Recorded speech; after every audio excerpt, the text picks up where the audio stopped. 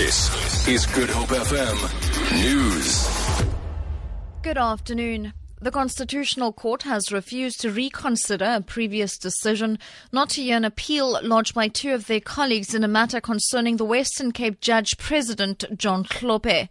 In May, the court dismissed an appeal application by Justice Bess Nkabinde and Justice Chris Jafta that raised procedural points about the Judicial Conduct Tribunal set up to handle their complaint against Hlophe. In 2008, the two justices complained that Hlophe had tried to improperly influence them in a case involving Jacob Zuma before he became president.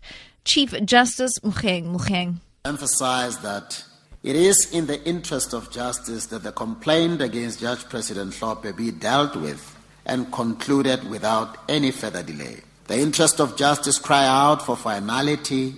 In the result, the following order is made. The application is dismissed.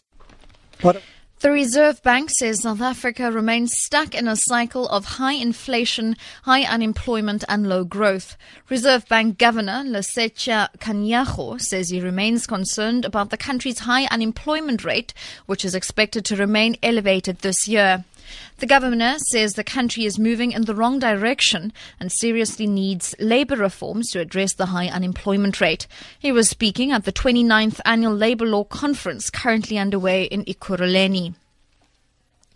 Authorities at George in the Southern Cape say they'll restructure their emergency procedures to prevent fires in the future. This after a blaze destroyed 4 homes next to the Garden Route National Park at Wilderness last week.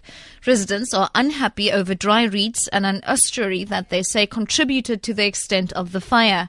Park manager Paddy Gordon says they cannot remove the indigenous reeds. Our alien clearing program is both for ecological purposes and to reduce fire risk. But the reeds are not alien, so they are part of the natural system, which is our mandate to protect. And in this case, the hot bergwinds pushed the fire into these reed beds and they burned quite fiercely.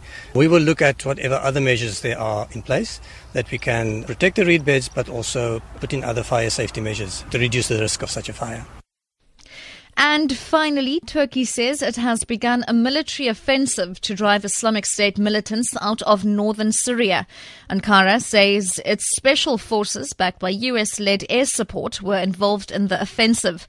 Mark Lowen reports. The operation began at around 4 a.m. local time when Turkish F-16s and coalition fighter jets hit IS targets in the province of Jarablus, just across the Turkish-Syrian border. They were backed up by Turkish special forces who are now inside the country, but the land offensive by around 1,500 Syrian rebel fighters has not yet got underway. 63 IS targets are said to have been neutralized. If Jarablus falls, it would push the jihadists back from the Turkish border. But Turkey has also hit Syrian Kurdish forces there, determined that they do not fill the vacuum once IS leaves. For Good Hope FM News, I'm Sherlyn Barnes.